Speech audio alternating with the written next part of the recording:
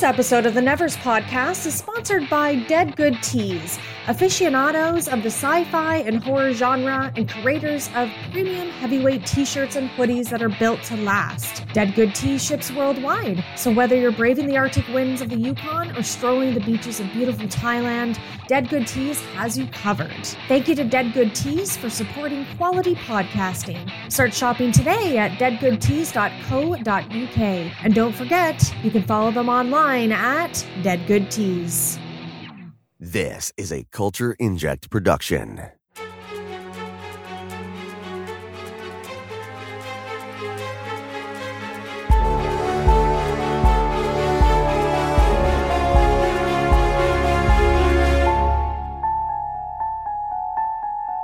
This month, it's our year in review, a look back at the highlights from 2019. Plus, we'll open up the mailbox to answer your submitted letters.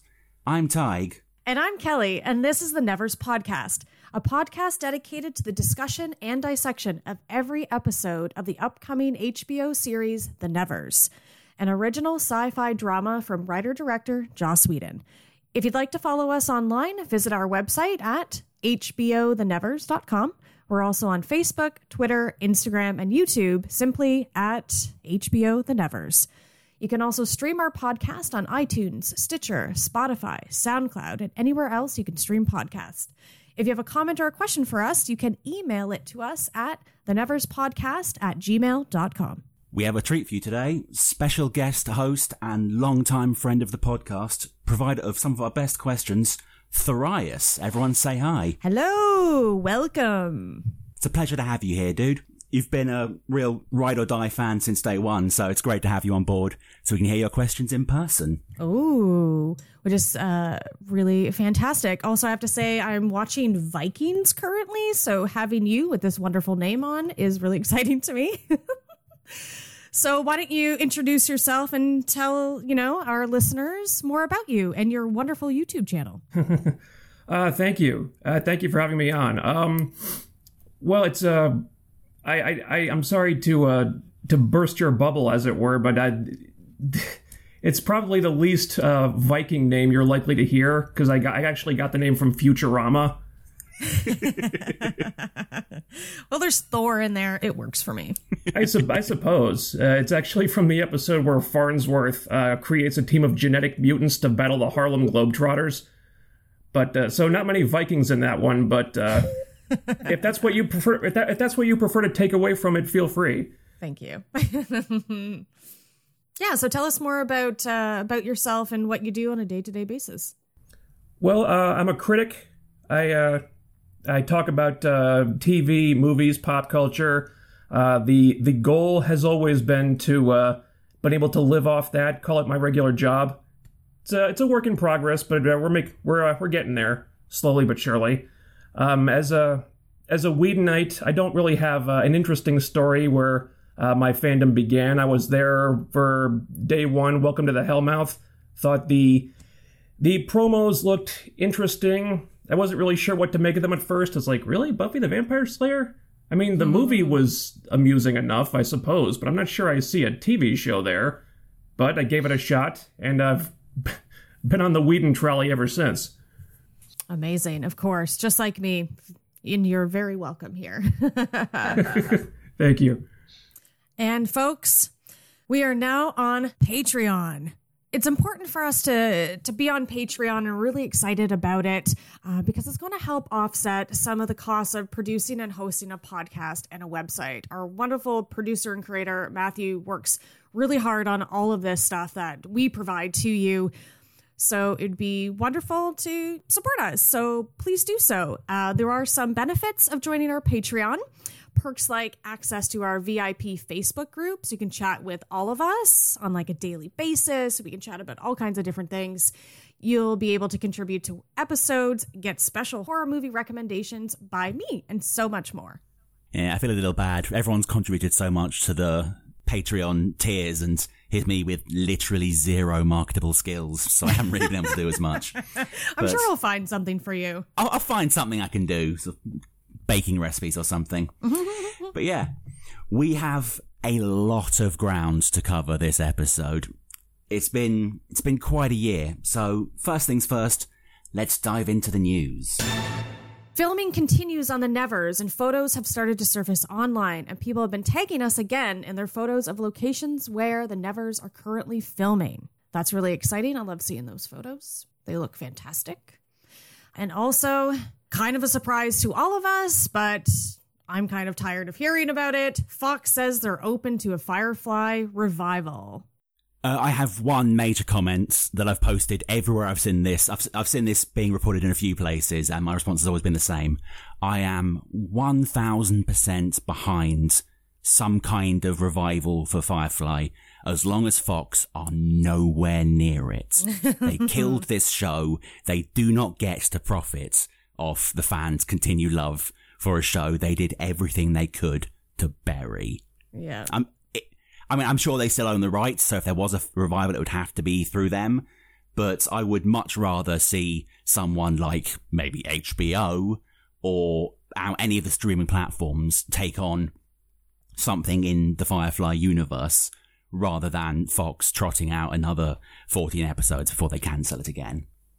For me, having gone to many comic conventions and doing a lot of seeing panels and Q&As with like Nathan Fillion and Alan Tudyk, Gina Torres and stuff like that. I mean, everybody's moved on.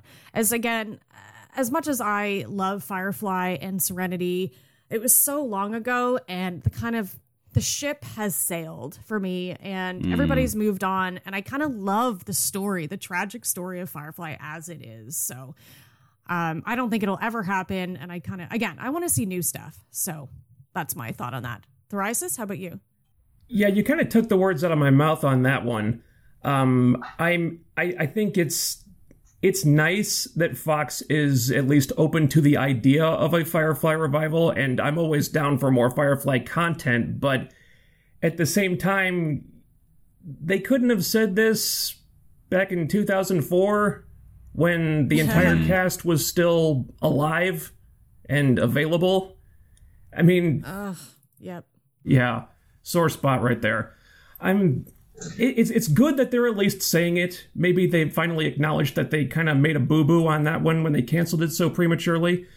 But it's been so long now, and like the actors are doing other things, and Joss is doing other things. And if it happens somehow, okay, I'd certainly watch it. But I think maybe we're kind of past that now, as much as it hurts to say that. So good that they said this, but, you know, you couldn't have said it when it really mattered.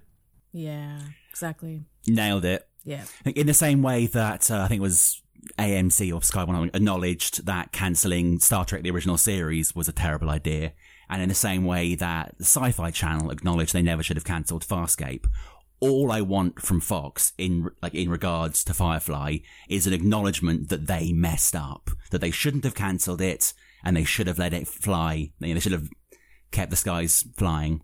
That's all I want. I don't want anything else in the Firefly universe from them, except that.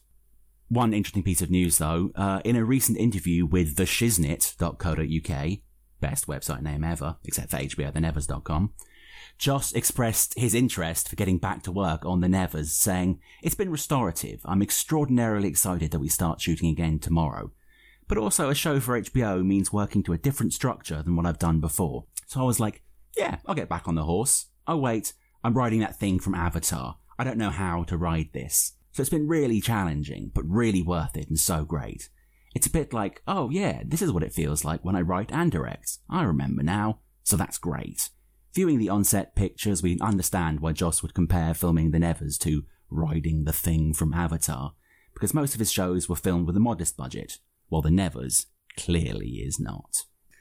The idea of him going from kind of working with Fox and on Buffy and everything to sort of riding a sedate mare to then riding that weird flying monster from Avatar for working with HBO, it sums up everything about what he's currently going through. And judging by his verbiage, it sounds like he's choosing a very, very polite way of saying that he's thrilled to be making a TV show for a network that is not Fox. I think there's definitely an element of that in the text. Okay, so Shall we get started on topic 1? Excellent. Let's get into our 2019 year in review. Way back in the wilds of April, Deadline reported that Northern Irish actress Laura Donnelly had been cast in the lead role as Amalia True, the most reckless, impulsive, emotionally damaged hero of her time. A menace to stuffy Victorian society, she would die for the cause and kill for a drink. Laura Donnelly has charisma, wisdom, and anarchic precision that not only captures Amalia, but defines her, said Whedon. She's fierce and she's funny, and I need both of those for the journey ahead. Moving on to July, principal photography began on the Nevers. Via Twitter, Joss shared that principal photography, which is filming to the layman's, for the Nevers had begun. Then on July 8th was a very special day worldwide. The first episode of the Nevers podcast was published. Woo! It was slightly different to what you've come to expect, being as the original crew was me, Gina, and then Kim and Tabitha, who sadly had to leave us. July 20th, however, was a date that will reign forever in infamy, as it marked the release of episode 2 of the Nevers podcast, which featured Kelly and Dennis. Yeah! Jumping forward slightly, July 19th marked the launch of HBOthenevers.com, currently the only website for Joss Whedon's new show. So, I think that was the first major steps towards us becoming a thing. Yeah. Our 2 podcasts, and then the website. I've got to say, that first podcast was very fun, but something about it didn't quite click. I think it was very much when we added the 2 hosts, yourself and Dennis, that I really felt we hit our strides and kind of found our niche within the podcast world. Yeah. And Kim and Tabitha, right? It was just they just couldn't commit to the project, right? Is that what happened? Yeah.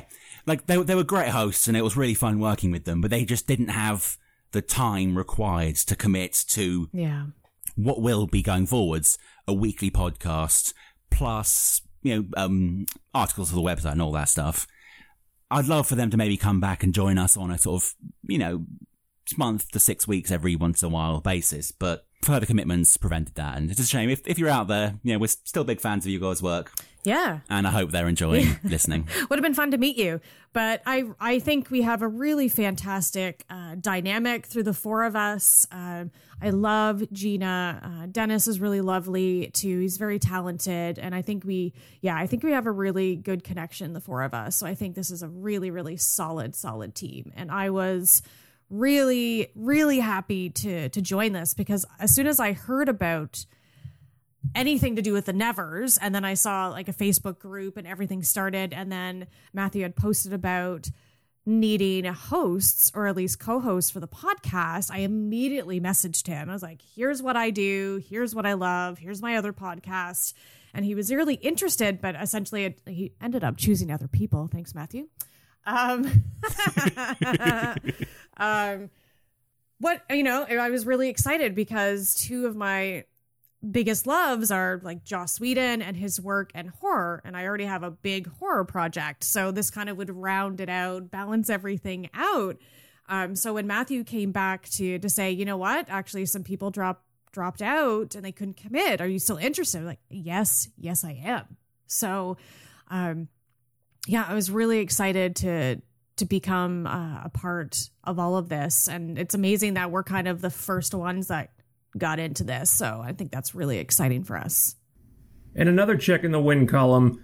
For the first couple months, I actually thought the website for the show was the Nevers official website. I didn't get clued in for a little while. So my compliments to the web designer because it was very convincing. You did an amazing job. Yeah, but not the only one. We actually eventually had to publish a disclaimer saying we're not the official cast, we're just devoted fans. But I don't think it really hurt us having HBO in the title.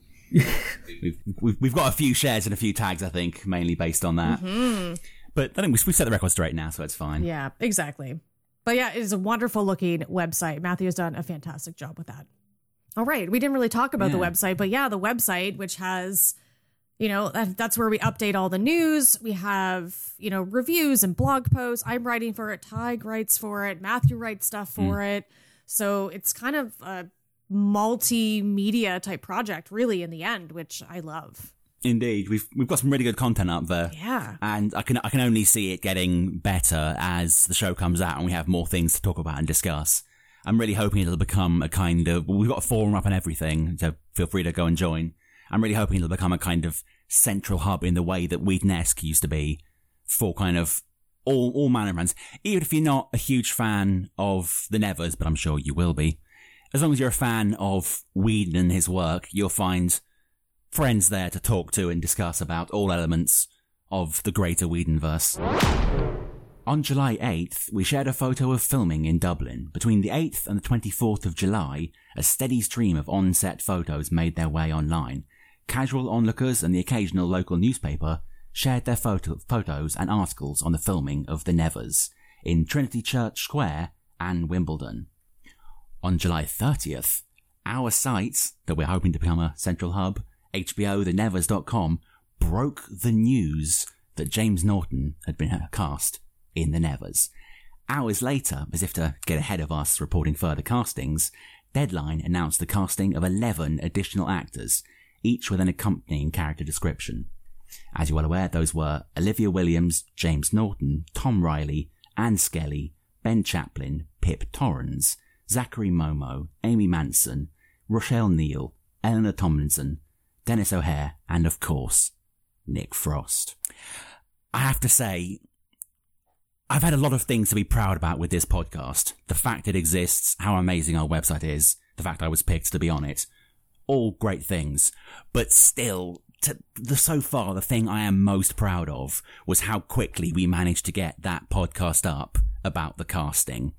Not only did we break the news that James Norton was there, we were the freaking first on that, but within the space of, I believe it was 12 hours, we had that first cast recorded, edited, and up on the internet. Mm-hmm. I think it's a real sign of not only how dedicated our hosts are, but how great our editor and webmaster is, getting all of that done in such a short time.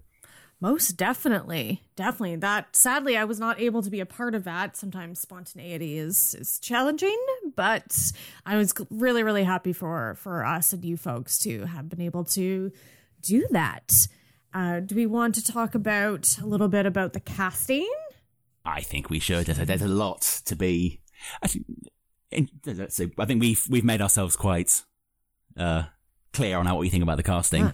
But Tharias, do you want to chip in on what your initial reactions were to those casting announcements? Yeah, sure. I am probably the least English person that this podcast has ever seen, but I do recognize some of these people. Not all of them, unfortunately.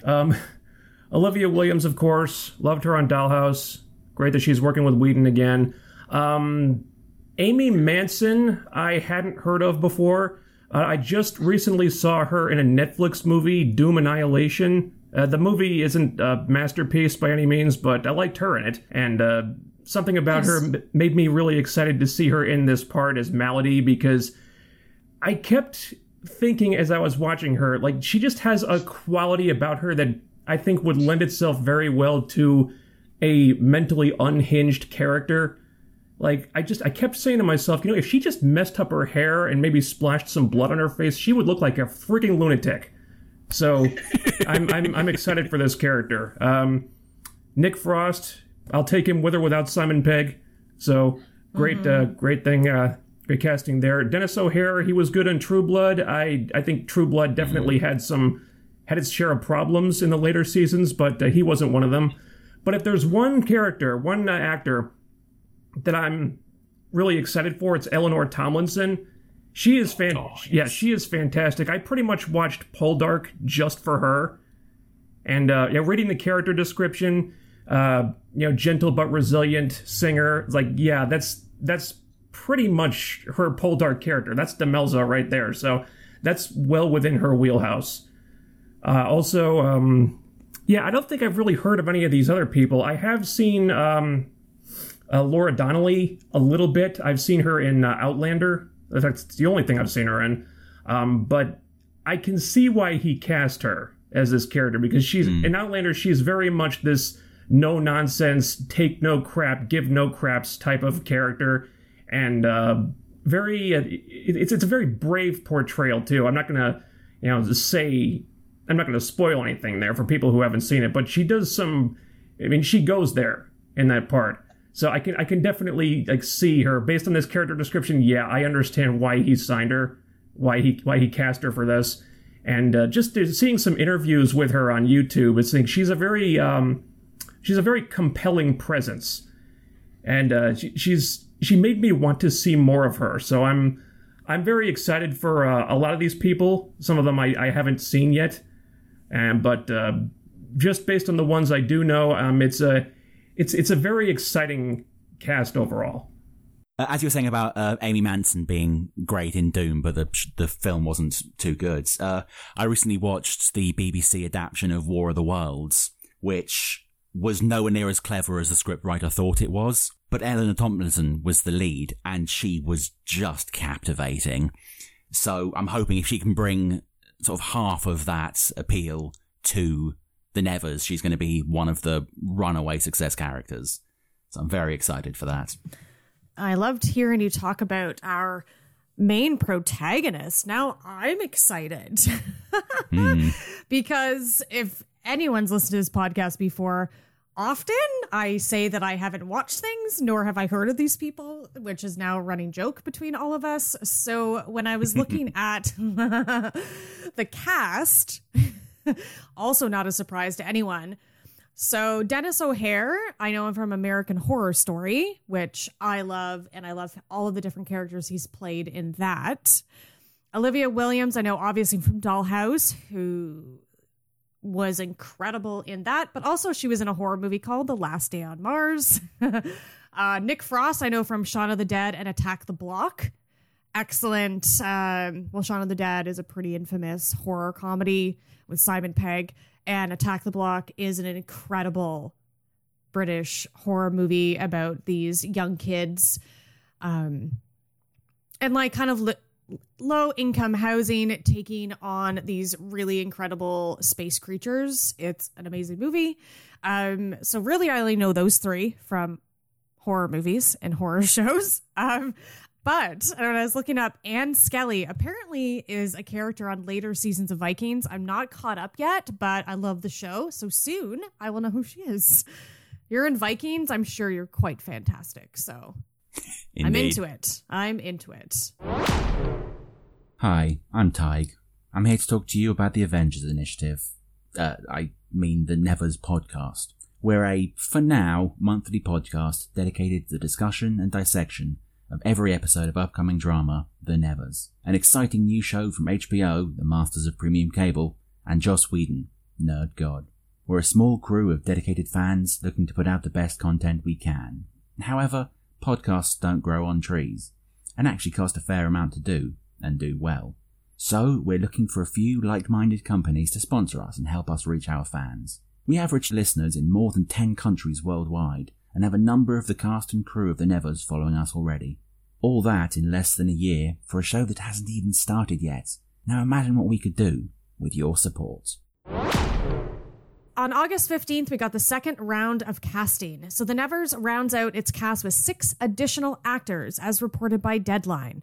Kieran Sonia Sauer, Elizabeth Barrington, Ella Smith, Viola Pretjon, Anna Devlin are set as series regulars, and Martin Ford will reoccur in the series. I hadn't heard of them. Anybody else know of those actors? This second set of casting I was looking through all their IMDb's, and there's not one of them with more than sort of 3 or 4 things on there, except for Martin Ford, who seems to have made a career playing angry people with their shirt off. Oh, I'm not against any of that, so... He also, apparently he's the character he's playing, Odium. They didn't come out right and say it, but reading between the lines, I'm hearing practical effects. Ooh. He's going to be sort of a monstrous character. Oh, which is he I'm all for that. Is he the really, really huge guy? There's about 5 of them, so probably one of them, yes. Okay, he's not the Mountain, but he's about that size. On August 16th, we got a first look at the Nevers logo. So cast and crew shared photos of the Nevers swag that they received after wrapping on episode 1. They included sweatshirts and water bottles with the logo of the Nevers. We won't know until the series premieres if that's the final true logo, but it could be. What did everybody think about that logo? For me, I hope it's not the final logo, but it does have some ornate aspects to it, which I would definitely expect from a show that's set in Victorian London. I'm actually wearing a t-shirt right now with that logo on, so I do hope it does, if not stay as the official logo, I hope it at least is used at some point. But yeah, I mean, it's quite a simplistic logo, but I don't really see how that's a huge problem, because, I mean, it's just a logo. It doesn't need to be sort of Game of Thrones tier with all the different fancy bits on. Yeah, I'm not mad at that. The logo for me kind of gives the impression that, we haven't shown the fans anything in a while. We got to give them something to keep them interested. Let's give them the title. Let's stylize it a little bit. Yeah, okay, that works. It's nice that we have something that may look at least similar to the title when the show premieres, but at the same time, it kind of looks like something that a person with Photoshop could have cobbled together in like 15, 20 minutes. I couldn't, but somebody else could have. I mean, it's stylized a little bit. Okay, yeah, looks nice. Is it the final version? My guess would be probably not. But it's nice that they showed us something, I guess. Yeah. I was maybe hoping for a different font style. Like, it's very basic. You know, Buffy has a very iconic font style. Angel even has it. You know, just something a little bit more. I just feel like the show is fancy. I just want something a little bit more fancy. So moving on. So filming wraps up on August 18th. After 4 weeks of filming, Ann Skelly took to Instagram to share that they had completed filming on episode 1. Listeners can read our blog post on that at hbothenevers.com. And then on August 27th, we welcomed the second podcast devoted to the Nevers, and they are called the Nevers Cast. The Nevers Cast are Heather, Josh, and Jackie, and we welcome them with open arms and open hearts, and we've done some crossover episodes with them. And we just may have a few more coming in the near future. ... Not a spoiler. Totally a spoiler. Definitely. Heather has been definitely really up for joining us. I haven't been on there, but I did a Sugar Shock and Cabin in the Woods episode with Heather and Jackie. And that was really fun. Just, you know, they're wonderful. And I think even those crossover episodes, we do have a good kind of connection and dynamic with them. We're all just like super Whedon nerds. So I think that just works really well together overall. So I'm happy to have them. The more, the merrier. Indeed, they're good people, and that's what I haven't actually spoken to Josh yet, but I've conversed with him a few times online, and he seemed like good people. So always a pleasure. The more people we have talking about this show, the more we can build up hype, the better it is in the long run. So I think going forward, it's always good to work with other people that are as passionate about something as you are. There's never a downside to that. Agreed. No competition. We're all on the same page. We're all here for the same reasons. And yes, we definitely welcome them. So it's the Nevers Cast, and their website is theneverscast.com. So check them out if you haven't yet.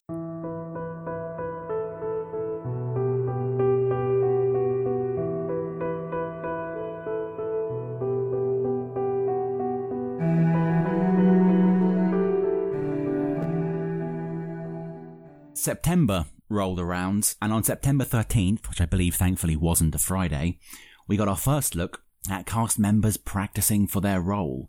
Rochelle Neal shared 2 clips of herself practicing fire breathing, presumably for her role as Annie Carby, aka Bombfire.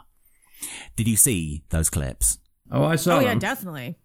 Yeah, they were so cool. We've mentioned this before on the podcast. I won't sort of go too deep into it, but I'm really hoping that this is a kind of a sign of things to come, and that they will try to use as many practical effects as possible and then enhance them in post, rather than just kind of pursing your lips and CGIing in some fire. Mm-hmm. It makes things just look better. Oh, for sure. I think too much CGI cheapens it, even though I understand that sometimes is a bit more expensive, but it does the opposite to me. And you're on HBO. You've got the money to do some really fantastic practical effects. So I'm really hoping for that. I am 100% all about practical effects. I've recently been rewatching all the old Power Rangers TV series because I'm that cool. And one thing I've noticed is as the show goes on, as they start to bring in more CGI and less practical effects, the show starts to look worse. Yeah. If you go back and watch like the original Mighty Morphin Power Rangers, all the monsters are just guys in suits and the Megazords are just guys in suits. But when they fight, they're actually throwing down. It looks pretty good. Yeah. Then we get to the later seasons, everything's just CGI, and it all looks so soulless. There's no heart in it. Yeah. So given how Joss is all about heart, I'm really hoping we get as much practical on-set magic as we can. Yeah, it's 2020 as well, you know what I mean? And Indeed. When you look back even in Buffy, when that started, so much of that, it was like 90% practical effects and people dressed up as these demons and monsters. Then you'd get the odd CGI and it was terrible CGI and it really kind of takes you out of the moment with Buffy. And especially the earlier episodes, where it's kind of had like this gothic horror element to it and come in with like the mayor has this huge, very badly done CGI snake demon thing. It's I get why that happened, but it's kind of hard to watch. Yeah. So some of that CG has really not aged very well in retrospect. Yeah. I think they got better with it over time, at least with some of them. Like the vampire morphing effects, I think improved over time. I think there was one instance, I forget which episode this was, but it was a shot of, I think, Darla, where they literally did the vampire morphing effect. There was no cutaway or there was no CGI. I think it was literally just a jump cut where they cut to her.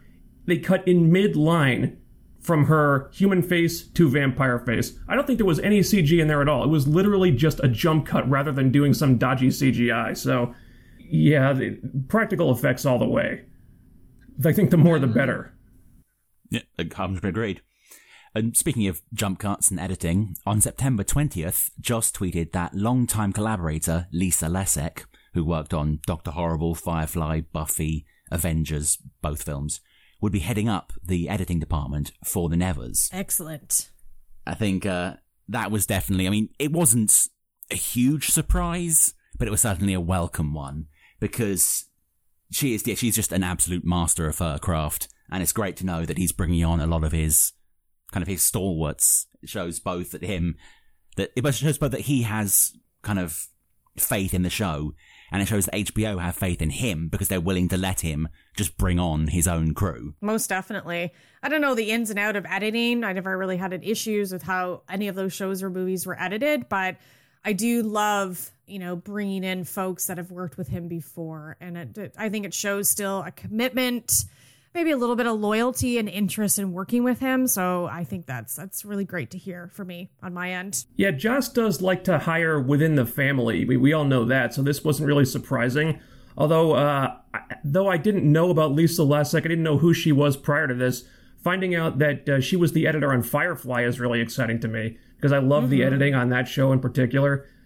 There was one episode where the crew of the Serenity were being interrogated by Alliance forces, and there was one cut that has always stuck with me, and it's the one where the interrogator is talking to Inara, and they're referencing Captain Mal, and he says, "And you love him?"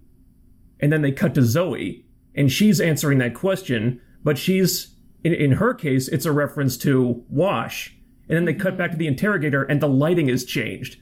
So they're making it look like he was asking one of them when really he was talking to the other. And I thought, oh, wow. Okay, so he was asking Inara that question, but then they cut to Zoe's answer. And you can tell from the lighting. That was like a really clever, really like deceptive piece of editing right there. So if that was Lisa Lesek, if she was responsible for that, I'm on board.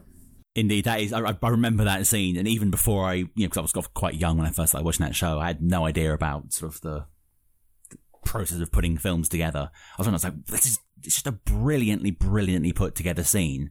from conception to editing, it was just very, very well handled.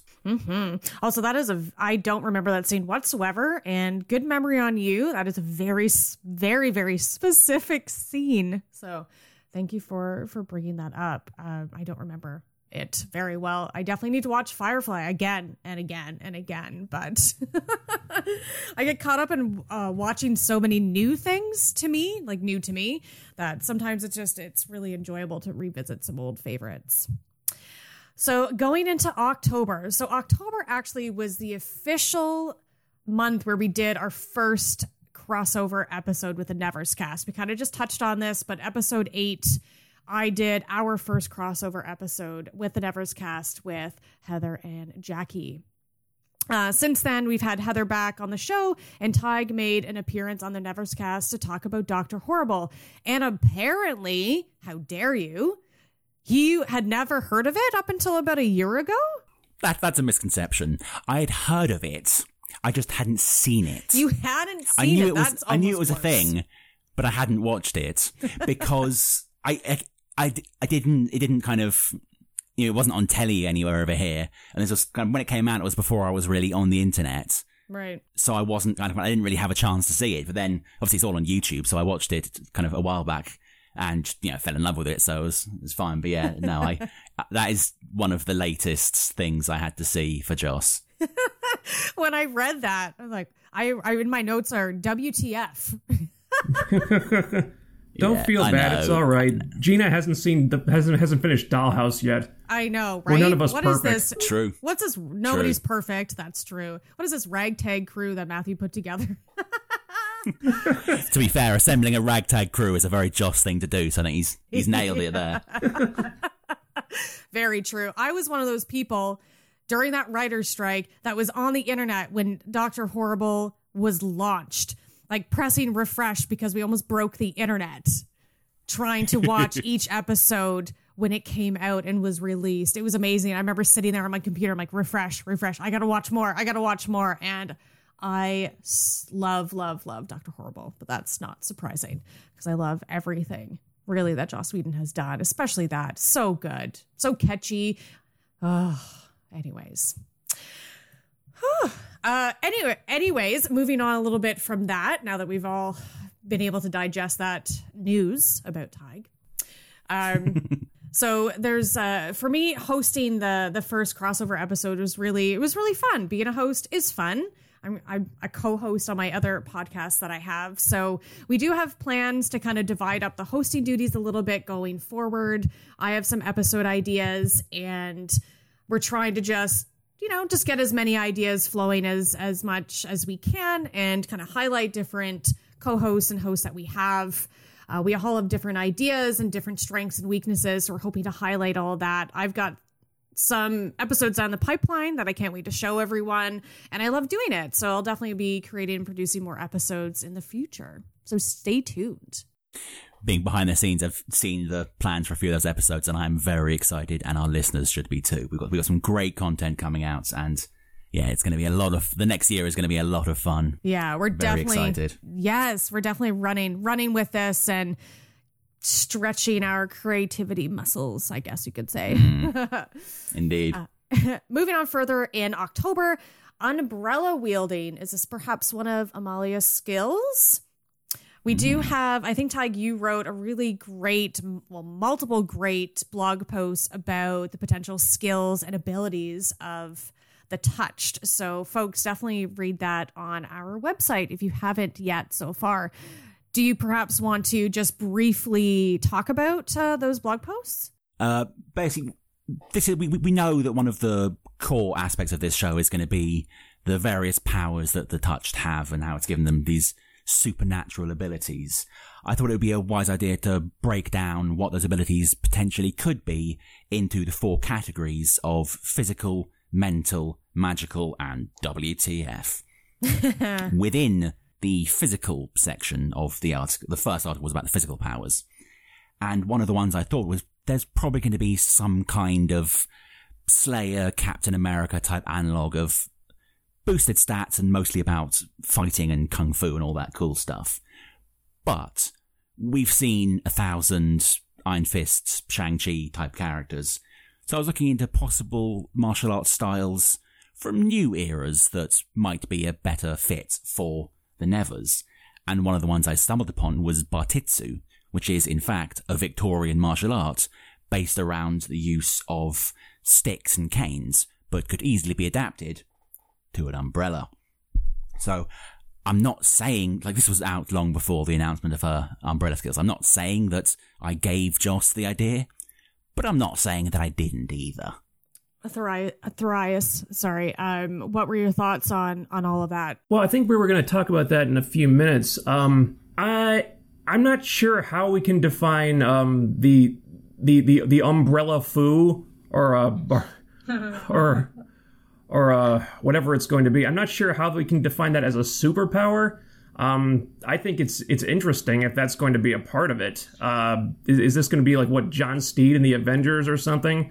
Or to make a more comic book type reference, I mean, we've seen like the Penguin in Batman comics use umbrellas as weapons all the time. If this is going to be some kind of fighting technique, I'm interested. Apparently, Laura Donnelly was supposedly doing a lot of training. I think there was a social media post Ann Skelly made about that she was training with an umbrella to use in some capacity. If that's going to be used in fight scenes, I'm interested. I don't think I've seen that before, actually. So it's going to be a new way of choreographing fight scenes, which you don't really see that much of these days, because you kind of feel like you've seen everything. But this is going to be a new type of weapon. Ironic, since it's a very old type of weapon, but it's not one that a lot of people are going to be familiar with. So if we're going to see her using an umbrella as a weapon, I'm curious. Me too. And also umbrellas, Victorian London, that's kind of perfect. Perfect. I know, right? Yeah, and can we expect So thematic. Penn and Sedare to kind of trick that thing out? Mm-hmm. Put lots of gadgets I hadn't even thought of that. and gizmos in there. Who knows? So good. Yeah. All right. October 29th, the premiere date announced. At the Warner Media's HBO Max presentation, HBO programming chief Casey Bloys revealed the premiere date for The Nevers as being sometime in 2021. We still have to wait for the exact date, but our listeners should keep an eye on HBOthenevers.com for our article on exactly when in 2021 we believe The Nevers will premiere. That is a long ways away. We all kind of had a big, I don't know if it was a sigh, but, you know, we definitely kind of got our minds going of how are we going to fill up this project and this podcast, particularly if we have to wait until at some point next year. It could be, you know, maybe spring, summer, fall. And so that's why we're trying to get as many interesting, diverse, fun, different episodes for everyone, because we have a lot of time to fill up. Indeed.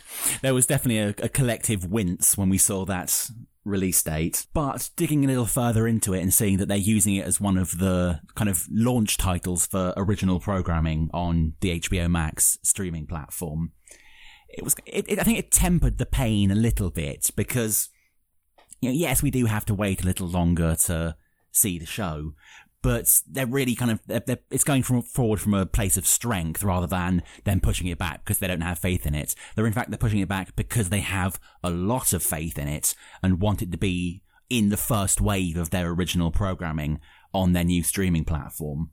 And given how streaming is getting increasingly more and more popular, and more people are kind of cutting the cord, so to speak, and leaving traditional TV behind, I think actually for longevity's sake, it's a much better thing that it's going to be on the streaming platform rather than being a standard TV show. Not just because that means I'll easily be able to get it over here in England.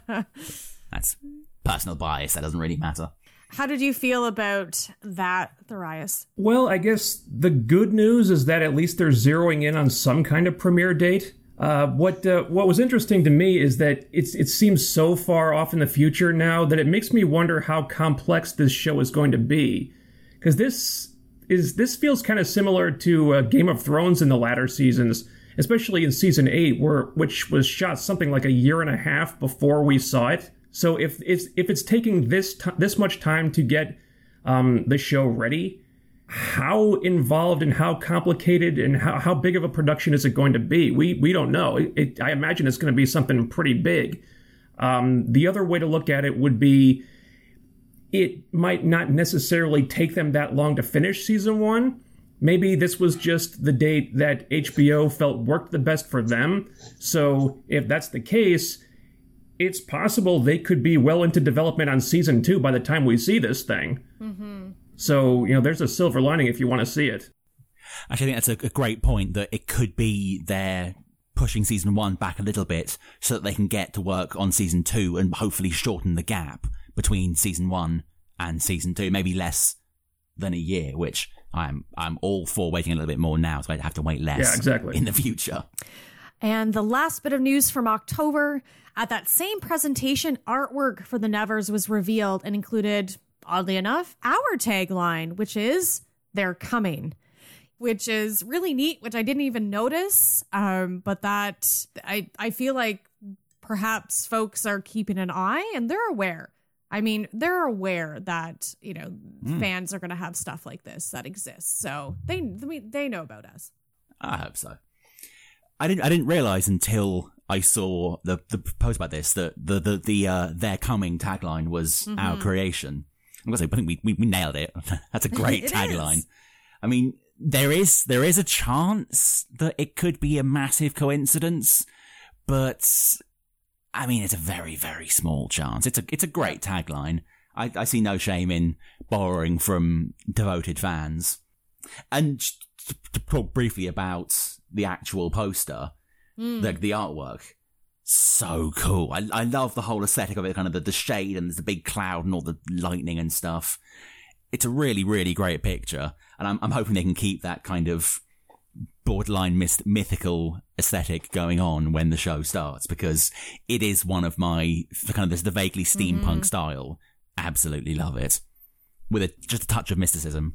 Yeah, I got that same impression from the background with what looks to be gears and electricity, hinting at some kind of steampunk or science fiction aspect to this. You can already tell the kind of contrast they're going for with this woman in Victorian garb in the foreground, but the steampunk-esque stuff in the background. It's interesting the kind of melding of genres they're going for already with this. Another very Whedon thing to do. Most definitely. I love a good mishmash of different genres. Give me a hybrid any day. Moving into November, chilly November. On episode 7 of the Nevers podcast, we considered the possibility of Joss having a 5-year plan for the Nevers based on planning application data that we were able to obtain. The producers applied for and were granted usage of their filming studios for 5 years. So potentially, we're looking at 5 seasons of the Nevers. In November 16th interview with The Times, wonderful Olivia Williams revealed that she signed a 5-year contract. Perhaps, again, we're looking at 5 seasons or at least 5 years. I'm not super familiar with how HBO runs, but, we're looking at least more than one season, which is pretty fantastic. Providing the show doesn't get canceled before then. Wah, wah. Indeed. Don't jinx it. I mean, the fact that they're I'm not superstitious. Don't worry. Don't give them ideas. I mean, the fact that they're making them sign 5, they're giving them the option to sign 5-year contracts makes me think they're not going to be cancelling it for at least 3. Like, I think we're guaranteed at least 3 seasons from this, possibly 5 if they offset it so that they're kind of filming one while the next one airs, so they can get about 1 a year. But, I mean, I would love to see 5 seasons, but I think we're guaranteed at least 3 from this, which, I mean, that fills me with a special warm kind of nerd joy to know that in this age where shows can be just cancelled at the drop of a hat, they've got enough faith to give it probably at least 3 seasons, possibly as many as 5. And I'm assuming there'll be an option to extend at the end of that. Most definitely. That's just gravy. Most definitely. I'm good with 3 seasons as a good starting point. Solid 3. Yeah. It's probably important to highlight the distinction there, because some people might already be jumping the gun and thinking we're in for 5 seasons, but 5 years on the contract doesn't necessarily equate 5 seasons, considering how long it's taken for season 1 to get off the ground, from development to production. And considering we also still don't know how big a production this is going to be, it could be on Game of Thrones level, considering the size of the cast and considering the time frame they're working with. I think 2 to 3 seasons is probably a safe bet, considering we're talking about a 5-year contract here. They could extend that, but who knows? I mean, I think 2 to 3 is a pretty good estimate. One kind of potential up and or downside, depending on how you view it, about them being on HBO Max means because it's a streaming platform, they don't have to stick to the standard season layouts that you get when you're on broadcast cable. So it's entirely possible they could be putting out one every year, one every 18 months. They could surprise us all and throw out one every 6 months. So you can't set your mind on 5-year contract equals 5 seasons. It's a lock. I think the answer 2 to 3 is a much more reasonable hope to sort of pin on, with a potential for maybe, possibly more if the numbers support it. Moving on to December of 2019, Game of Thrones costume designer Michele Clapton joined the Nevers crew.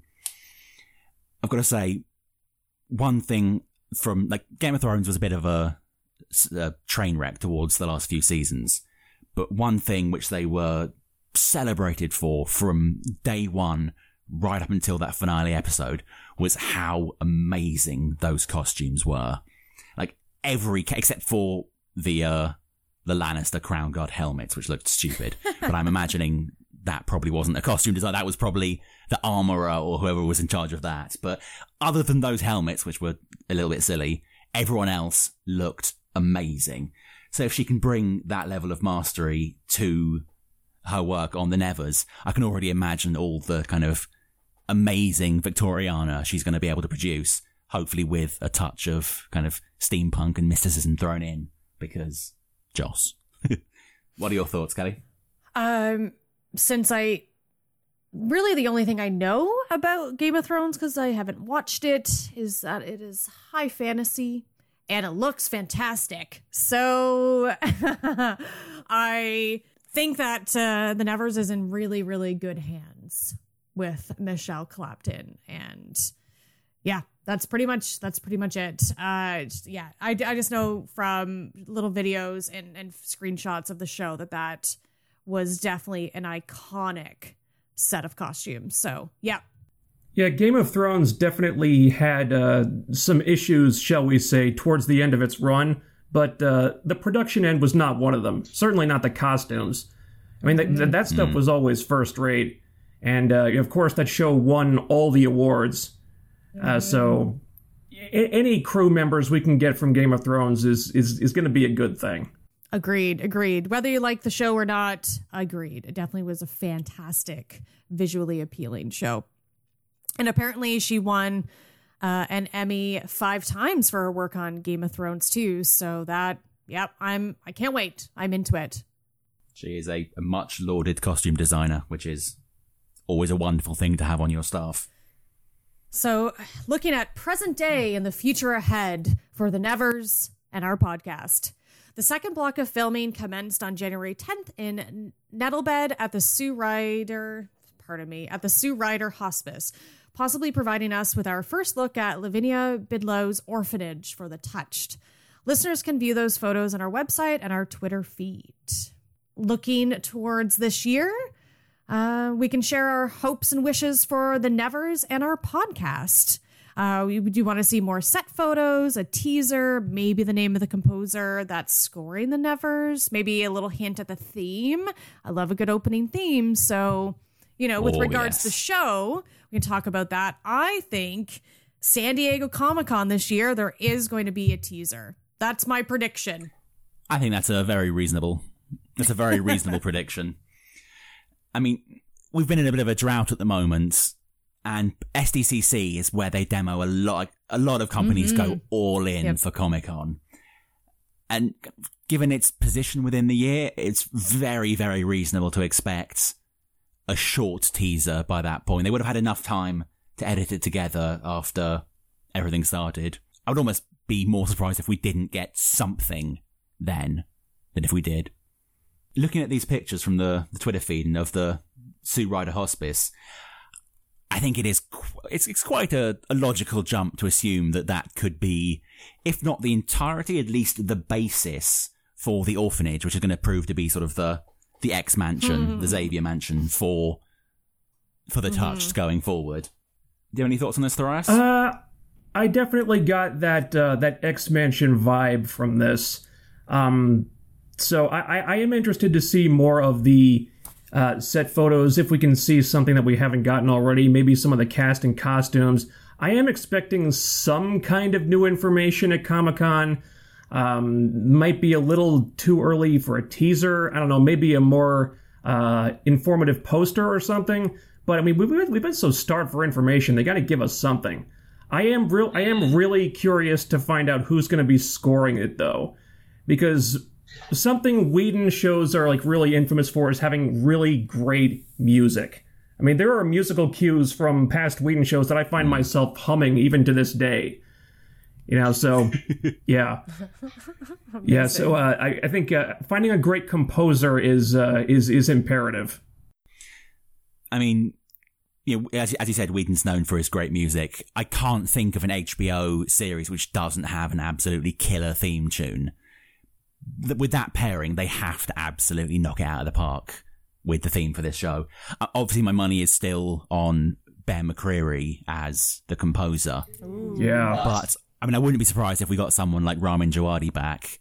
And, I mean, he's been working with HBO a lot, and he's an absolutely brilliant composer. I would be totally fine with him helming the sound for the show. I'm all in on Bear McCreary. All at 100%. I think everyone is. Plus, Agents of S.H.I.E.L.D. is wrapped up, so you know he's going to have some free time in his schedule. Even though that guy works a lot, he's scoring like so many different things. But you know he's in the Whedon family now. True. Let's keep him there before someone else snatches him up. Yes, yeah. Once you join the Whedon family, you never leave. Just when I thought I was out, they drag me back in. Yeah. I have a question for both of you. What is your favorite Joss Whedon theme? Ooh. It's got to be Firefly. Like, obviously, he's made amazing themes for all his shows have great themes, but just there's something about the sort of the Ballad of Serenity. It's got a bunch of different names, but the opening theme to Firefly is just it's so beautiful. It is. Everything from the composition, the lyrics, just everything about it is just amazing. And while all his themes are great, that one, I think it really kind of captured the spirit of the show so perfectly. And the crazy thing is, Joss wrote that theme himself, didn't he? Yeah, he did. Yeah. Yep. I have the Firefly soundtrack. I have many soundtracks of Joss Whedon shows. And it's of him actually singing it. It's so fantastic. Oh, wow. I need to hear that. Totally. I have the Firefly soundtrack. I have the Serenity soundtrack. I think my favorite of the shows would also be Firefly. I would give an honorable mention to the first 10 seconds of the Angel theme song. I don't know. That one always stuck out to me too. I would go with Firefly as my number one, though. Nice. I feel like generally when you look at all the different show themes, that they just fit the theme, like the theme and the tone and the energy of all the shows. They're so wonderful. I'm on my rewatch of Angel, and Angel, actually, even though Buffy is my favorite show of his, Angel's theme is my absolute favorite. It's like this beautiful instrumental with like a little bit of an edge to it, but a little bit of like folkiness to it that kind of brings in, you know, how old Angel is. And that's my favorite theme. Okay, then talking about this podcast. Yes. Tig, what do you kind of hope and wish and want for the next year? Honestly, I'm just hoping that I'm wishing to continue working with all the amazing people that we have working together. I'm hoping to get more guest hosts like the amazing Thrias and Heather, more collaborations with Never's Cast, are great people, a few more really killer articles out there, maybe break a few more new stories. That would be quite fun. I'm just really hoping that we can continue doing everything we've done over the past year, but do it bigger, do it more, and bring more people into the Whedon family. Create some more Neverites. Always a fan. Yes. Neverites. That's it. We've coined the term. I'm trying to make it work. We are the Neverites. We are. For me, I want to definitely expand and grow the podcast, more exposure, get ourselves out there. I know Matthew's trying to line up some interviews, so the odd interview would be fun. I like the crossovers. I like having these guest hosts. I think that brings us a fresh, I wouldn't say fresh face, but a fresh voice, just kind of mix it up a little bit. For myself personally, I'm going to continue writing for the website and hopefully I will produce, and hopefully they'll be interesting and folks will like them. So I'm really excited to look forward to that and see where that kind of takes me and us. And then also Patreon. I'm really interested to see how that goes. And I hope folks sign up because we have some really fun ideas. And I think that will really, really help kind of explode our fan base and just kind of really solidify everything and bring kind of our commitment level to the top. So I'm really, really looking forward to that. And then Tharias, since you are a listener, what are your thoughts and wishes for us as a website and the podcast? What do you want to hear? What do you want? What do you want from us? Well, speaking as a listener, I suppose anything you guys want to do, I'm down for, because I'm just, I find it very refreshing to hear from people speaking about Joss's work and his shows in a positive light. Because it seems like there are so many people out there, online especially, who are still very unforgiving of him for, certain, personal indiscretions that you talked about in the past. And also, I hated that one line that he gave Black Widow in Avengers Age of Ultron. I'm still so irritated that people took that line out of context. People on Tumblr are still talking about that. Still have not forgiven him for this. Guys, move on. Move on, please. Please, can you do you have no forgiveness in your heart for the guy who gave us Firefly and Buffy? I mean, come on, please. It is not the end of the world. Indeed. Just whatever kind of positive content you guys are down for, I'll be listening. Okay. Next up, we have listener letters. If you have a comment, question, or suggestion for a topic that we should discuss on anything Whedon related, tweet us at the Nevers Podcast, and that's without an A because the Twitter handle was already taken. So it's the Nevers, PODCST. Or send us an email at theneverspodcast@gmail.com, this time with an A, and we'll read it on an upcoming episode. Our first letter for this time comes from a long-time supporter and current co-host, Tharias. So, it'd be rather silly for me to read your words, so would you like to read out your question and then we'll answer them? Yeah, sure. You guys haven't talked much yet about the powers we might be seeing on the Nevers. From the character breakdowns, it definitely looks like Joss is taking inspiration from mutant characters in the X-Men comics. Bonfire, Penance Adair, Desiree Blodgett, Primrose Chataway, and Odium's powers sound like Joss's versions of pyrokinetic, technopathic, telepathic, megamorphic, and feral mutations respectively. Anyway, I was just wondering what type of powers you might like to see on the show. Given the time period, the more difficult-to-hide powers could easily have the characters branded as freaks or monsters, so abilities that lean into that to create some fun possibilities for stories.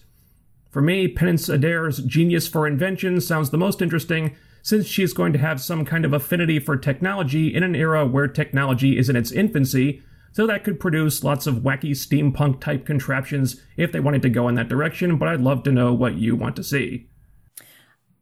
For this, honestly, I don't really know anything about superhero films or comics. So right now I don't really have a comment on the powers per se. So I'm going to leave this up for you folks to talk about. I'm just happy to see any kind of powers happen, really. Fair enough. I've covered sort of what powers I'd like in the blog, but I'm always happy to talk more about it. I have to agree with you there that I think Penance is kind of technomancy, so to speak, is definitely one I'm really looking forward to. Not just because it leans into my ongoing love for steampunk, but also because it's kind of a blank slate. She can just do whatever she wants, and they can sort of hand wave it away. Like, oh yeah, she created technology that allows her to do this because magic or techno. She's really smart. She's smarter than you are, so it's fine. I also think something along the lines of Bartetsu or some kind of a martial art that we haven't seen before on screen would be really great. I like that there's a lot more influence these days from things like Brazilian Jiu-Jitsu.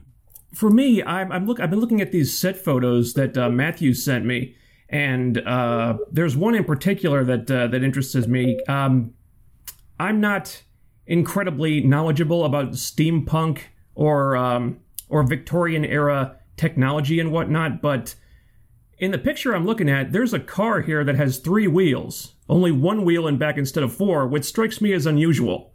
I don't know if that's a real thing, or is this something that Penn and Cedar came up with, but it's very possible that it's kind of a combination of the two.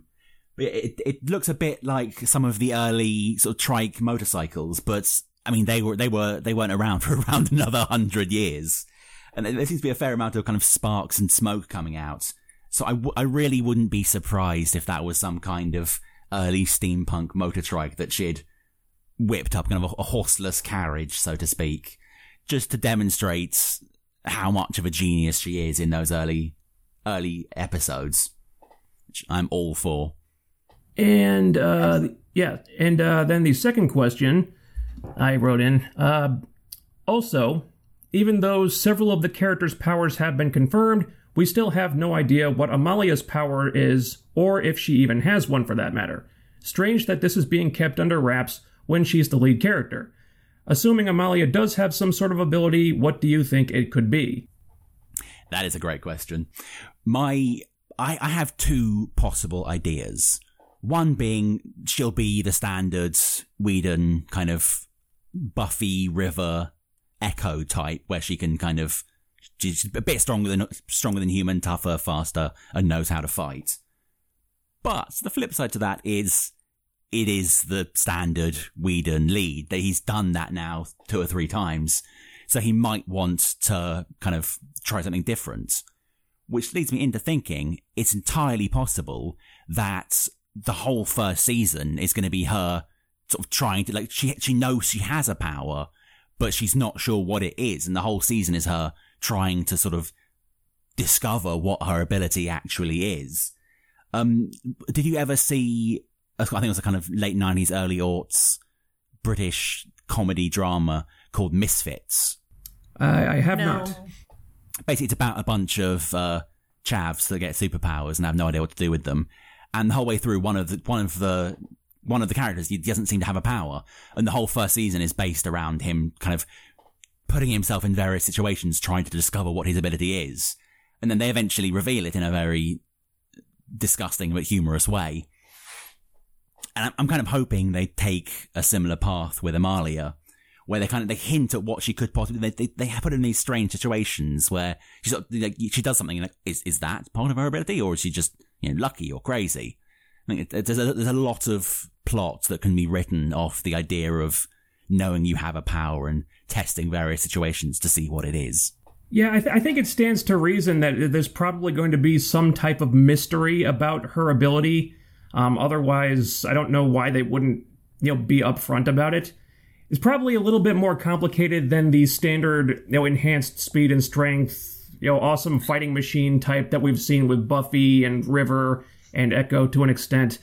I do like the idea of her not being sure what the power is. I also think it could be a possibility that it's something that can only be used in very specific circumstances or very dire situations, and otherwise she's just a normal person and has to get by on her wits and her charm and just her natural abilities and whatnot. I think that's also a kind of interesting way to go about it too.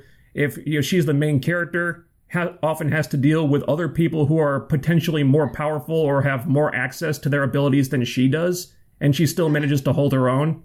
I think that could be an interesting way to go too. That would be a great angle to take. Another possibility, considering this show seems to be heavily about those powers, one interesting path they could take is if her power kind of relies on the powers of other powers.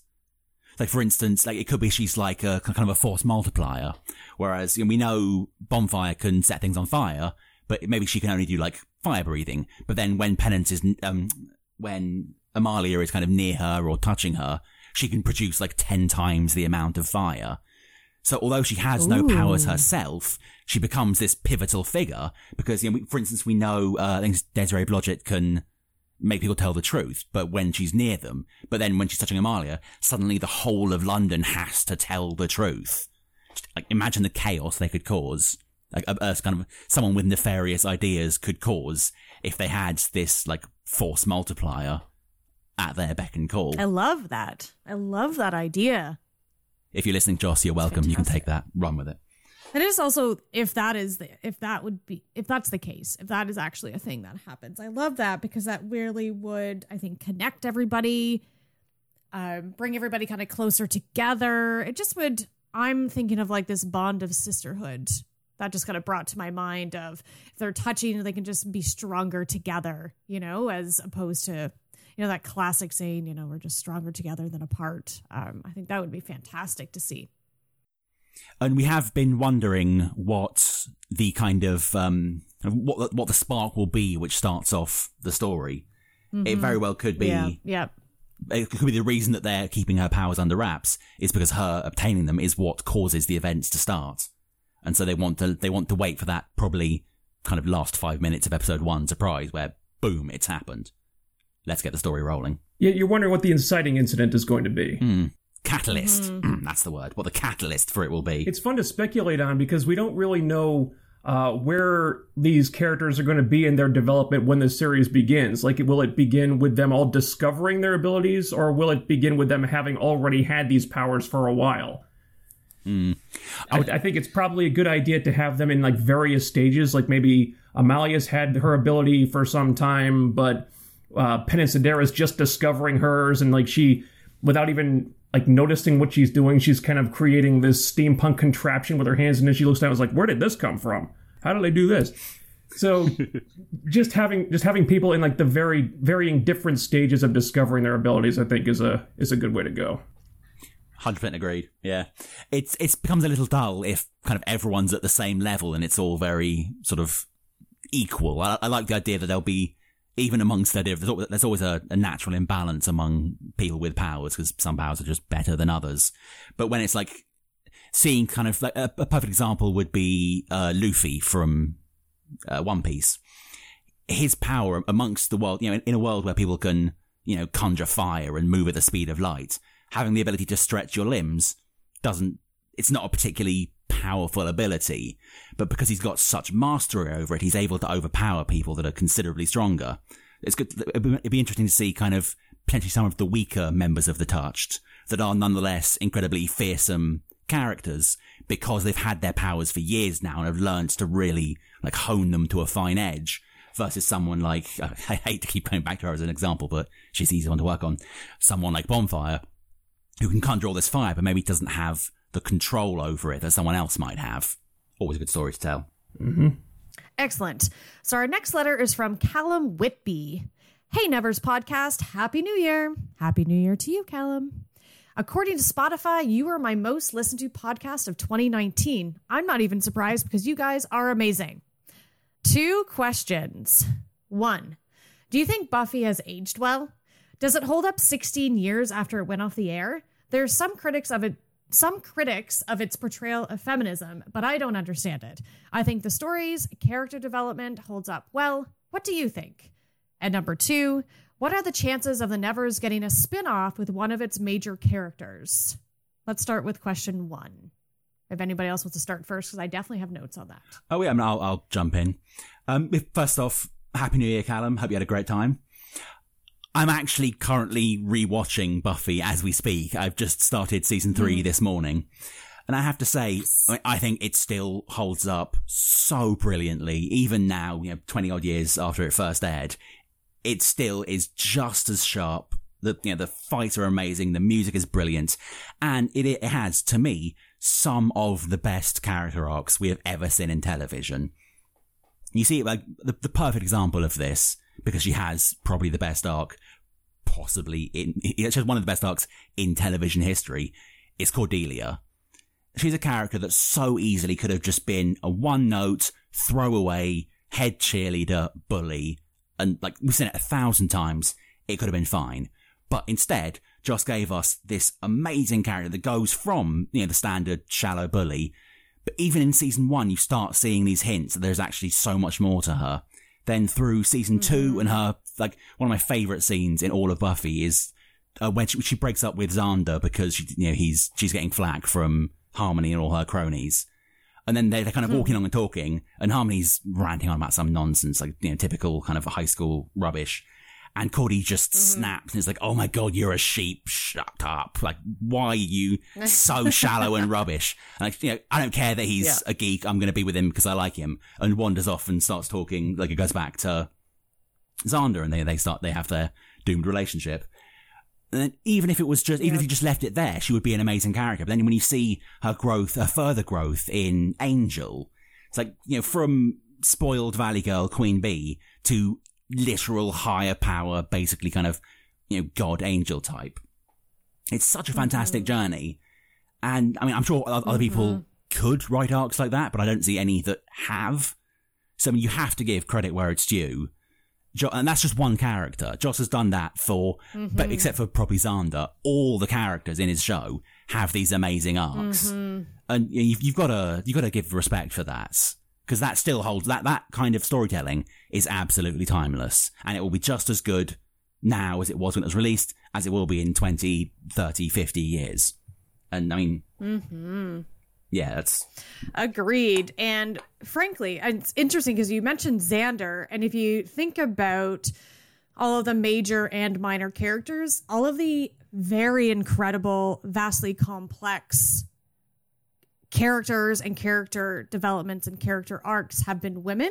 So I'm all for that. And for me, the early seasons 1, 2, a little bit of 3, they're of course dated in the sense that they were made in the 90s, but I find that very charming. A lot of that's a product of its time, which is fine. I love the dialogue, the aesthetic, the music. It's a product of a time. It's charming now. I think if you watch the show now as opposed to watched it when it came out, it's a little bit more challenging to kind of get past that. You kind of have to live it and know it maybe. to, I think, kind of feel that the 90s-ish of it.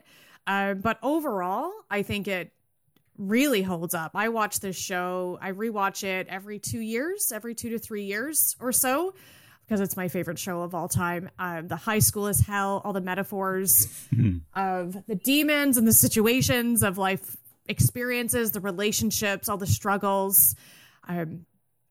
There are many, I think, empowering elements and themes, and I think the show really was very progressive and subversive for the time, but it does have its fallbacks. With the research that I've been doing recently and a lot of thinking critically about the characters, especially the women, because I'm a woman and naturally I'm going to go towards looking at the female characters, it's actually quite conservative, which has been a little bit surprising for me to discover. But mainly it's very conservative with regards to the sexuality of the characters of the show. I touch on this in my blog post on Veruca, the werewolf, and Faith. That's my most recent one.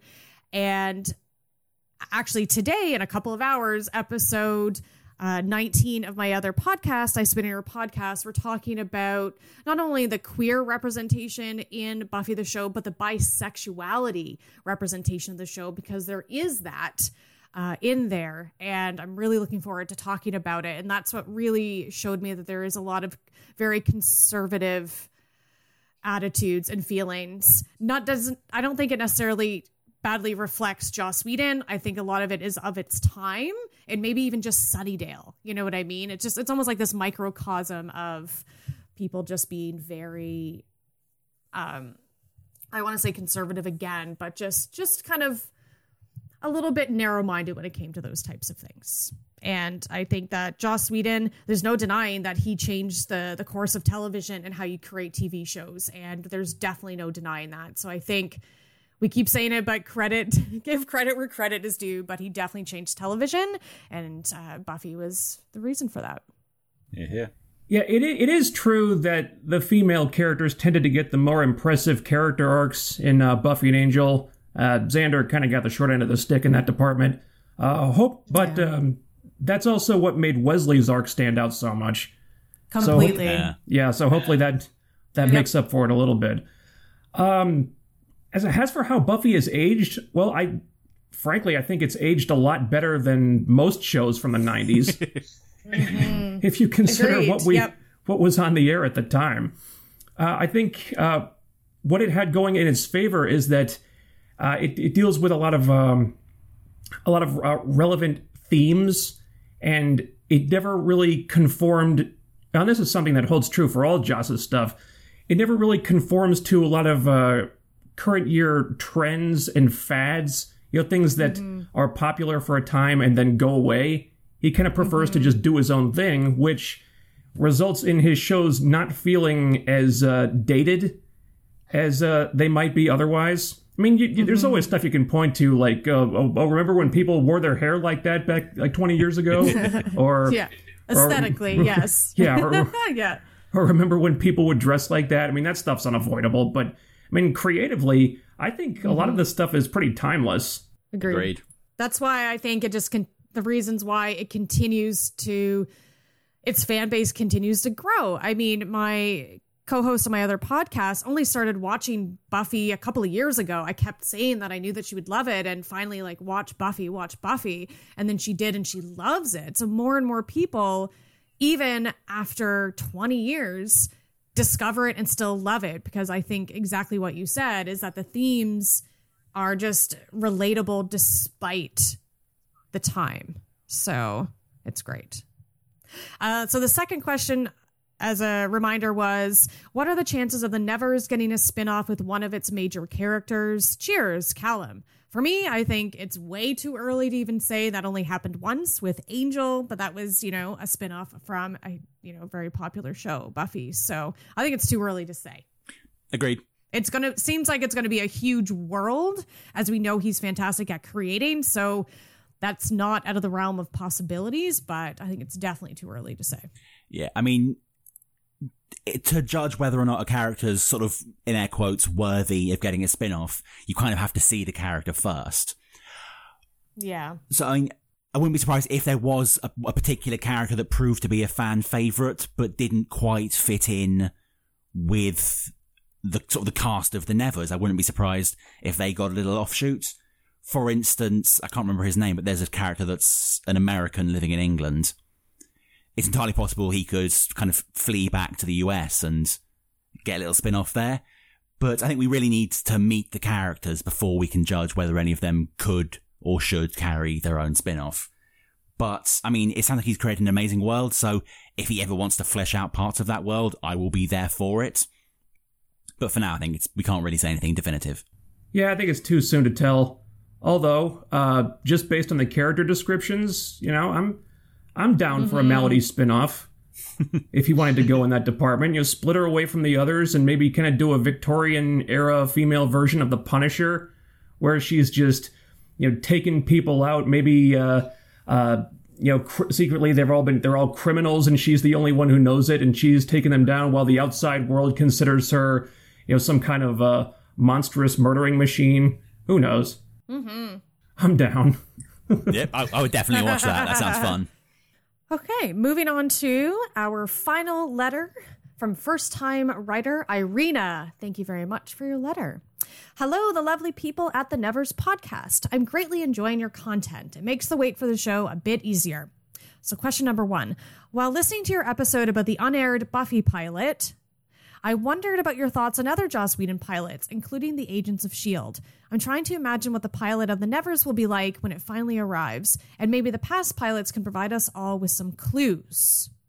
Okay, we'll answer that one first. For me, I really need to watch that unaired Buffy pilot. I have not, and I really, really, really should. Thinking about Firefly and Dollhouse, the actual pilots were not the pilot that was released when the show aired, both those shows. So it really kind of messes things up. So it's hard to kind of wrap my mind around that and remember which one was supposed to be the pilot. Because for Dollhouse, when I was watching it in real time, it wasn't the actual pilot. They mixed it up, so it seemed a little jarring. It felt very off. But I think the Buffy and Angel pilots were very strong. And I'm pretty sure the Buffy pilot is still considered one of the greatest pilots of all time. Like the one that aired, not the unaired one. It's considered one of the best opening episodes of any TV show ever. It's quite fantastic. I also really loved the pilot to Supernatural. That really astounded me. That was heavy and that was hard hitting and that was incredible. Not a Joss Whedon show, obviously, but talking about pilots, I think it's really hard to do a really, really incredibly strong pilot. He's got some time, so I'm hoping that the Nevers will have a solid pilot initial episode. And it's the right pilot, and it's not going to be mixed up. So hopefully the HBO allows that to happen in the right chronological order, and we're going to see the show the way it was meant to be seen. No, that would be a new thing for a Joss show. Yeah, imagine that, actually starting the series with the first episode.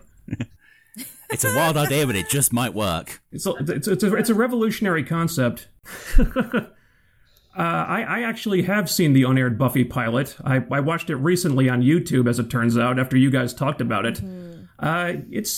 It's amusing. There are elements of the final version in there, but there's a reason why it was reshot. I think the final product was a lot better for it. Definitely.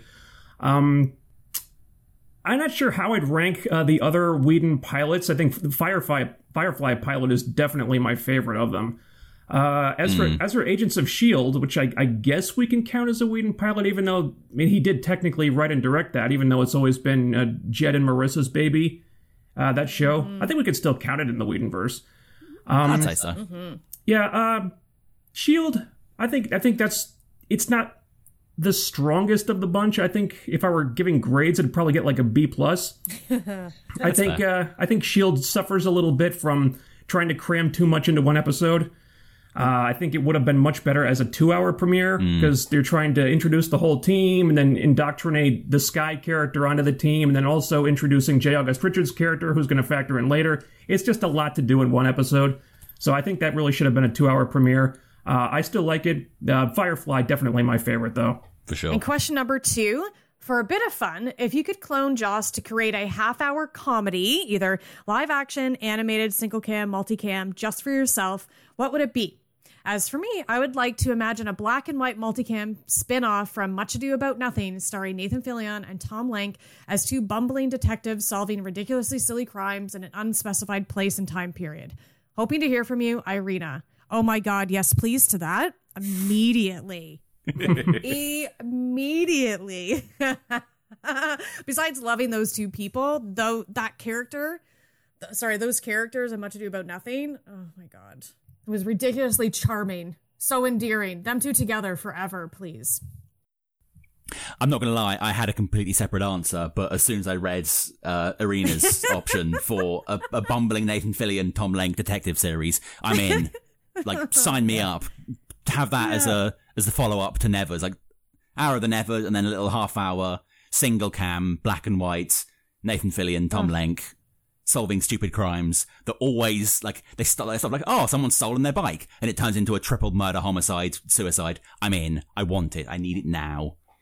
I would also totally sign up for, it probably wouldn't be a half-hour comedy, but I would quite like to have a kind of Meet the Tams, like young River and Simon. Aw, yeah. Like maybe when he's in medical school and he's like, I'm trying to work out what happened to this guy. And then she's like, it was obviously this. Like, oh yeah, of course it was. I would definitely watch that. Oh yeah, putting a comedy spin on that would be really interesting because it's such a serious aspect of that show, but I think that would be fantastic. Have kind of like a sort of BoJack Horseman style dark comedy would work quite well. Single camera buddy comedy starring Nathan Fillion and Alan Tudyk. Aww. By day, they operate a sandwich truck. By night, they moonlight as alien hunters. Oh my God. Yeah, I'm in. I'm into that too, mainly because I also really love Alan Tudyk. So them 2 together is magic. The Nathan Fillion and Tom Lenk thing was this like crazy random happenstance of chemistry. So those 2 together, awesome. Mine is because I rewatched season 4 and 5 of Buffy. Spike and Giles, roommates or flatmates, I guess they would be called, and just their like day in the life of. Have you guys seen What We Do in the Shadows? Yes. Okay, so that, but Spike and Giles living together. Oh my God, I need it. That would be amazing. I have to have it. Oh my God, that would be so good. Hey, that de-aging tech is pretty impressive these days.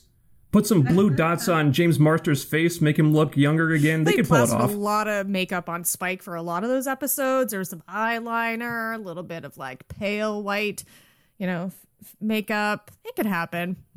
And Anthony Stewart Head is just wonderful. That's fine. They could be older. It doesn't have to be like from 2002. It could just be them now. It'd be fine. True. So we're going to move on to a new section of the podcast called You Can Say That Again. So this is where we share a line of dialogue from the Whedonverse that means a lot to us. And it's my turn this time. Again, rewatching season 4 and 5 for my other podcast.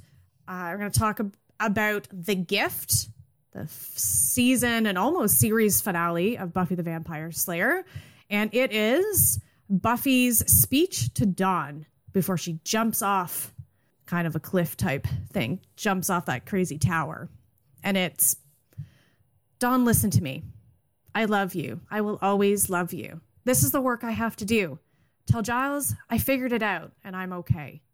And give my love to my friends. You have to take care of them now. You have to take care of each other. You have to be strong. Dawn, the hardest thing in this world is to live in it. Be brave. Live for me. Ugh. Such a great speech. There's so much, like, I'm welling right now. That episode always gets me. There's so much about that speech. I also remember very vividly watching that episode for the very first time when it aired many, many moons ago, and I was devastated and I was a mess. As soon as that episode even starts, I'm a mess. But there's so much in that she says to her, and I love this moment for Buffy as a character, as the Slayer, as a person, as a human being. And if the show would have ended at this, I would have been 100% fine with it then and now, because I think this was a wonderful and natural progression for the character. Season 5 was incredibly challenging for Buffy as a person. And there's even, it might have even been in that episode, but Buffy talking to Giles and saying, if these are the decisions that I have to make, I don't want to live in this world. Like, I don't want to be here if these are the decisions I have to make, which is like, kill your sister or don't, even though she's not your sister, but she is because she feels like she is. Buffy doesn't kill human beings. That is how she is. Other people have been fine with it. Even Giles, he is willing to kill human beings if that is what it takes to, make things better for the greater good. He has accepted that. He is fine with that role, but she is not. So she is willing to sacrifice not only herself for Dawn, but the world. And up until then, it's been this question of death is my gift. And she always brought it to the negative. Like, I'm not a killer. No, I'm not a murderer. This is not what my destiny is. It can't be about this. But her saying, I figured it out.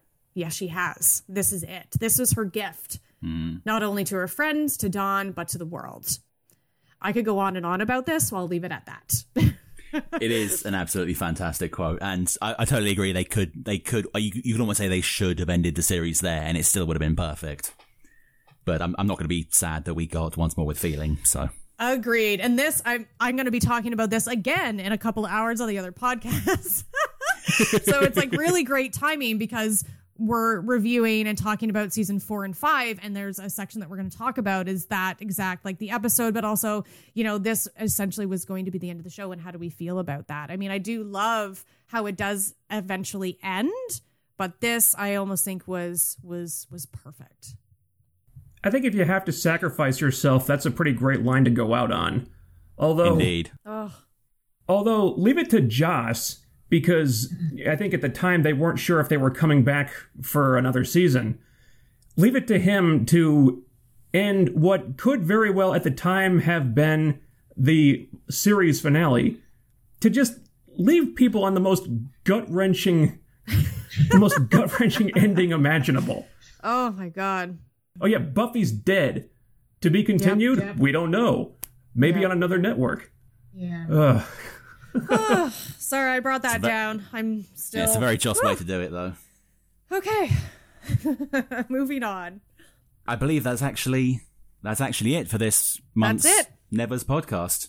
So please remember to subscribe to the Nevers podcast, visit our new Patreon page, review our offers, and maybe consider becoming a supporter. Your support will help ease the financial burden of producing a podcast and having a website. You can find us at hbothenevers.com for your fix on everything Nevers. Follow us on Facebook, Twitter, and Instagram, simply at hbothenevers. And remember, you're always free to send in your comments, questions, concerns, and suggestions to theneverspodcast@gmail.com. Thank you so much, Kelly and Thrias, for being here. It's been a pleasure working with you, as always, and I hope to work with you both again. Do you have any other projects that you wish to plug? Because now is the time. I know, Kelly, you've already mentioned a few. Do you want to fill in the blanks on what's going on? Sure. So my other podcast is I Spit on Your Podcast. It's a horror-specific podcast, but we do release some Joss Whedon stuff. Right now, we've done one episode on Buffy. Today we're recording another episode on Buffy. We will have a third one in 6 months, which will be an overview of season 6 and 7. Hopefully we'll look at Angel and other Whedon properties in the future. But if you like horror, do you like, a little bit of feminism, we do tackle some hard subjects, but also some fun stuff like heavy metal horror, Elvira, again, Buffy. Then please check us out. Our website is spinstersofhorror.com. I am on Twitter. You can find me at kgredner. I'm on Twitter as well. You can follow me at TheRealFK9. That's TheRealFK9. YouTube is a bit of a nightmare to deal with right now. They're constantly unsubscribing people, so every time I upload a new review of a show or a movie or what have you, I always put a notification on there. I also have a YouTube page, Thrias Unlimited, where I talk about various TV shows, episodes, full seasons, movies, pop culture, stuff like that. So check me out. You can check me out there as well. Great. Amazing. Thank you so much. Yeah. Thank you for having me. This was a lot of fun. We'll definitely be in touch for future episodes. That's it for the podcast. I don't have social media because I only have room for one S&M in my life. But if you wish to hear more from me, we'll see you next time on the Nevers Podcast. Bye.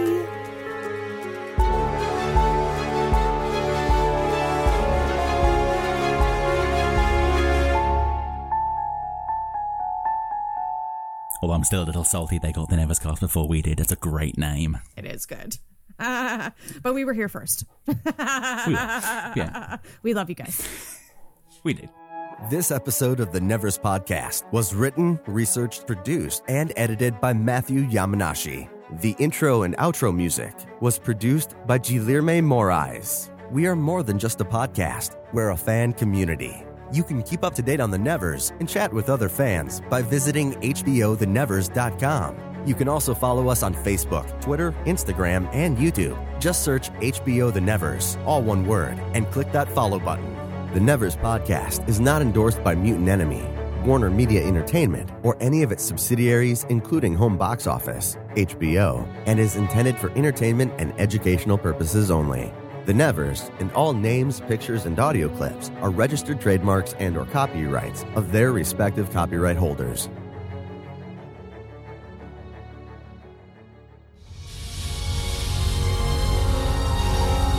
Don, listen to me. Listen. I love you. I will always love you. This is the work that I have to do.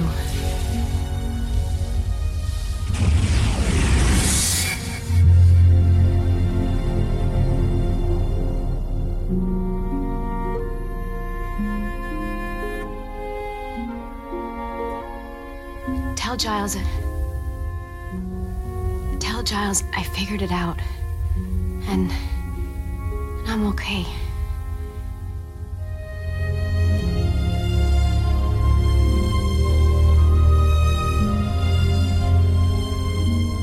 and give my love to my friends. You have to take care of them now. You have to take care of each other. You have to be strong. Dawn, the hardest thing in this world is to live in it. Be brave. Live. For me.